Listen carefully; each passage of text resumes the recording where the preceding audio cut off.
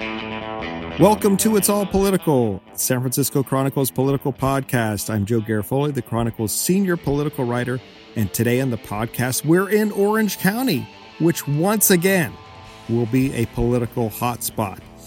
My guest today is Jason Berlin. Now, unlike a lot of people who come on the podcast, he isn't a household name, at least in political circles. For 2 decades, he was a writer and producer on TV reality series like Wipeout and the great Airplane Repo. But after President Trump was elected, the lifelong Democrat felt like he needed to get more involved in politics. So he started registering voters. Now, as longtime listeners know, whenever I go on the road, I like to go out with folks, whether they be Republicans or Democrats or independents, and canvass voters, go door to door or whatever. Jason is one of the best I've ever seen at doing this stuff. He started an organization called Field Team 6, and they've registered over 15,000 voters. And now they've got a bunch of chapters in more than a half dozen battleground states. I wanted you to hear his perspective about not only what's going on in Orange County, but what it's like hearing the unvarnished opinions of voters on the ground across the country. And now, here's my conversation with Jason Berlin. Jason Berlin, welcome to It's All Political. Thank you very much. Good to be here. All right, we are at the on the campus of Saddleback College here in Orange County in Mission Viejo, and you were just registering voters with possibly you and the person you were with, Rebecca Nunberg, are 2 of the greatest canvassers I've ever seen. The most I wouldn't say aggressive, because you're not aggressive, but you're very let's see, you're not table sitters, as you used to like to say. So, anyways, mission focused. Mission focused, yes. So what I wanted to talk to you about is the energy level here in Orange County. Because 2 years ago, I wrote the story about, when the Democrats started focusing on Orange County, and I said, for a brief moment in time, Orange County is the center of the political universe, which is, cheap laugh line, but it turned out to be true. Mm-hmm. And the Democrats flipped the 4 congressional seats here. There are now more Democrats in Orange County than Republicans, and a lot of it was based on, it was because of grassroots efforts like the kind you're doing with your group, Field Team 6. Before we get there, we got to go back to talk about how you got into this, the canvassing business. You were a TV writer for years. Right. Give us some of the stuff that you worked on. Yeah, so I was a TV writer for 18 years and worked on mainly comedy and reality. Too much reality, not enough comedy. Give us some of the. You were not Sharknado, but what was the Sharktacular. Shark Week preview special. What is it? With Eli Roth. That's right. And you also did, what was the show, the reality show with people, fat people follow the obstacle course. Right, Wipeout. Fat people falling down the show. Yes. Yeah. You wrote for you wrote the shtick for the host for that. Yeah. The two commentators who do joke through it for an hour. Yeah. That was me and 4 other writers. 4 writers. Yeah. Wow. 5 writers in that show. 5 writers on this technically non-scripted show. Yeah. We figured out at one point, we did the calculations, and we realized we had less room in our writer's room, less personal space than in jail. So I did that for 18 years. Also worked for such hits as Airplane Repo. Wait, Airplane Repo? Yeah, what happened? That was a good one. What happened on that one? It was.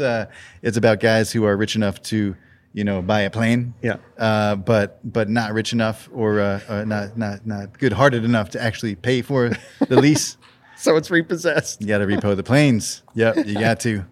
And that was. I need to explore the cable dial a little more extensively. I missed that one. That's okay. That's you're gonna be fine. So then, but you've always been political, not necessarily politically active. What turned you into starting this organization, Field Team 6? But so, what sort of was your political activation? Right. Well, I always, was politically aware and loved the West Wing and fantasized about getting into politics in some way. Didn't know how that would work, and then Trump got elected, and that I needed to change my life. What was it about him getting elected? Because a lot of people say that, but what specifically hit you about that? About him becoming the president? Yeah, it broke my heart and mind, because instead of getting our first female president, we got the biggest misogynist in the world as president, and a man who has neither learning nor any curiosity nor any empathy for any other living human being. And I'm related to some women. My mom is a woman, and and you have some part of your family is African American. You said that's right. And I have a lot of friends who are gay, or and some friends who are undocumented, and this means all of them kind of live in terror. And it's just he empowered all the bullies and sexual predators and racists and homophobes and Islamophobes across the country. And there are very few periods in history that are black and white. It's almost always many shades of gray. This was so black and white that I needed to, after the initial period of, the coma of mourning that took about 2 months for me, I needed to do something. So I threw myself into volunteering with Swing Left and learned that there was such a thing as organizing, and that basically I could channel my Trump rage into positive conversations with strangers and make a difference. And that equation changed my life. And so you started registering people. You would come to Orange County. For people in the Bay Area, most of our core listeners probably they would go to the Central Valley. But here in LA, when you're a liberal dude from LA, you go to Orange County, because that was the place 2 years ago that was represented by all Republicans, the home of Reagan conservatism. But thanks to activists like yourself, that changed. What was and now you have registered your organization. You started this organization called Field Team 6, which has a very cool logo. Thank you. We will post that on the site. Yep. Eagle with a clipboard. Eagle with a clipboard. Yes. You've registered 15,000 voters. Yep. And you're now in 7 states. That's right. Yep. We are in. Can I list them? Bring it. Yes, that's why you're here. The goal is to be in 11 crucial battlegrounds as soon as possible, hopefully by the end of the year, so we can mount a credible voter registration effort in all of them by November 2020.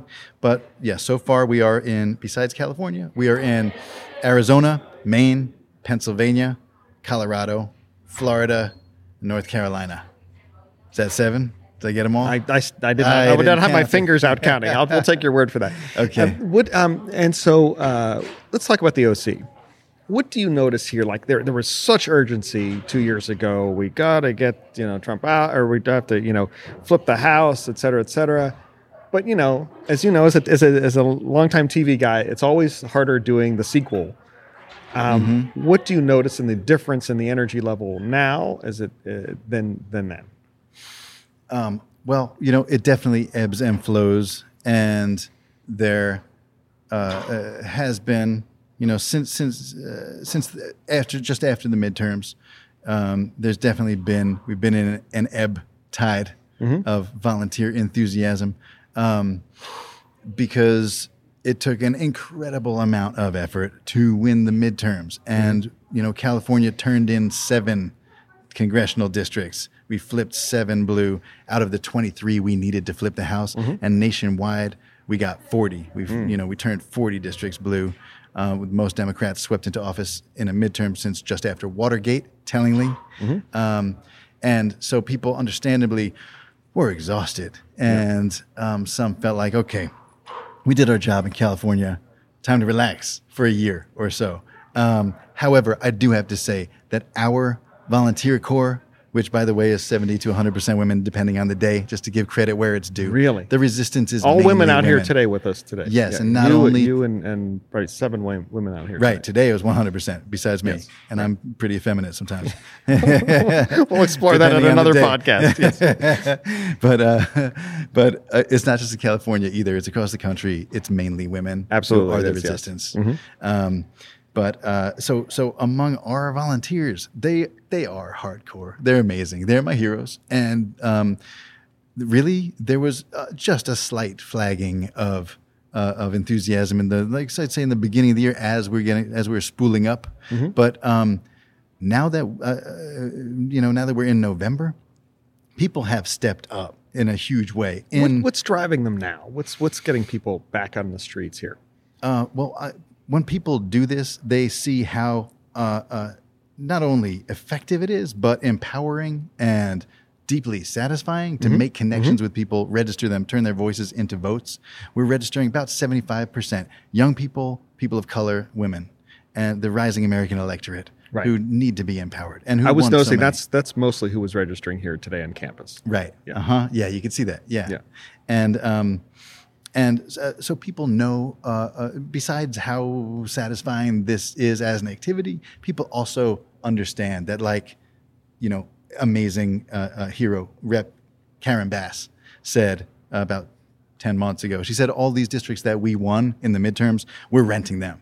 Mm-hmm. And we want to rent to own, but we won't own them until we've won them 2 or 3 times. Right. Maybe never, but at least right now we're renting them.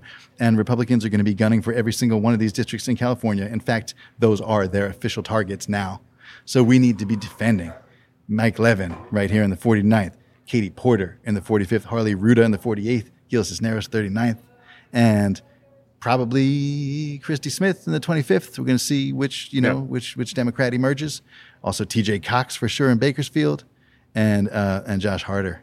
I got them all. Wow, that was impressive. That was impressive. You went up and climbed up into the valley there. We're also trying to pick up a few more. We're working on 4 more, including Duncan 60 felony count Hunter. Great guy. And we're trying to flip his district. And, by the way, Republicans are pretty confident he will be reelected. Amazing. Yes. It's an amazing thing. Yeah. I mean, if he doesn't go to jail first, another possibility. That might be the only thing that could stop him from being elected. We'll be right back to my conversation with Jason Berlin after a short break. And here's more of my conversation with Jason Berlin. So I also want to talk to you. I canvass all over the country whenever I go out on reporting trips. Because you get to see unvarnished or hear unvarnished opinions from voters, and plus you get to talk with a wide variety of people. And I got to say, I've never seen folks, as I was alluding to earlier, like you and like Rebecca, your exuberance is over the charts. But it's a philosophical. You have a philosophical difference with how you canvass. Explain what it is. You're not a quote unquote table sitter. You don't sit there and behind a table and say, hey, want to register to vote? So explain your philosophy. Yeah, so we're an anti-table organization. We don't sit at a table and wait for people to ask us to dance. We walk around with a clipboard and a smile and talk to everyone we can. Also, this is voter registration unshackled. We are not a 501c3 like really every voter registration organization that I know of. We're a 527. Explain what that means for those who don't know the tax code as well as absolutely. 501c3 is legally bound to be nonpartisan. Mm-hmm. As a 527, we are not. So we can have as our slogan, as our mission, register Democrats, save the world. Not register everybody, do nothing. and that is what you say when you approach people. When you come up to people on the street here and at Saddleback College, what do you say? We don't say, "Are you registered to vote?" We say, "Excuse me, miss, can you help me save the world from Trump?" Or, "Can I register you to vote? I'm just trying to get rid of Trump, one voter at a time." One voter at a time. I got to enunciate better. But and is that you have a pretty high success ratio? It's we do. It shows people the stakes. And whatever you say. No matter how you're approaching people, 2 to 20 people will ignore you, or they'll be registered, or they'll be international students, or But or they will be lying and say that they're already registered. Absolutely, correct? The lying factor is, as we were talking about earlier, is not accounted for. Yes, but you have to have a certain amount of patience when you do this. Definitely. So no matter what you do, there will be most of the people will walk by you. We're sifting through the people we can't empower to find the ones we can. Mm-hmm. So, and we do have a much higher success rate than other organizations because we say things like, "Can you help me get rid of Trump?" And people, when you find one of your people, they'll spin on their heel and say, "Oh my God, give me that clipboard. I need to sign that. I don't care what it is. Thank God you're here. I'm going nuts with this guy," and you make a connection. And then hopefully you register them as a Democrat to vote by mail on the spot. But even if you don't, you have a conversation and they walk away knowing that March 3rd is the primary. Mike Levin is the guy they got to vote for, or Katie Porter, or, any of the others. Harley Ruda down there, yeah. Yep, exactly. And also they leave knowing that it's okay to be a Democrat in public here and say the word Democrat. It's okay to care about health care and like other people, and it's okay to not be racist or sexist. It's even okay to believe in science, controversial things like that. So, but here in the campus, most of the folks who were registering as nonpartisan. It was interesting to hear the young people say this because several of the people I talked to, their parents are Republicans, number one, and there's several were very honest. They said I don't know much about either party, or I don't trust either party, or I'm still trying to figure it out myself. So but is that what you're finding typically with younger voters? Yeah, we register in general about 86% Democrat, about 14% no party preference. Really? That high? Yeah, okay. Yeah. Today, at least watching me, I didn't get that high. Yeah. But we'll see when we tabulate everyone's results together. And it does vary from place to place. Yeah.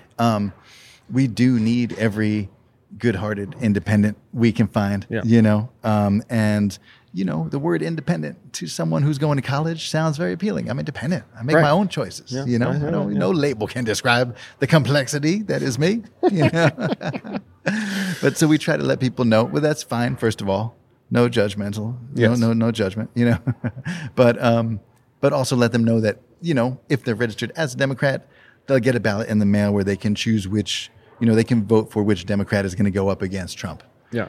In the primary. We don't even mention primary. Just let them know, that they'll be able to choose. And you said something really interesting and it gave me great perspective for canvassers of all types. And I know we're entering canvass season is at the turn of the year. And is that, as you alluded to earlier, you may see 20 people or approach 20, 25 people over a couple hour shift.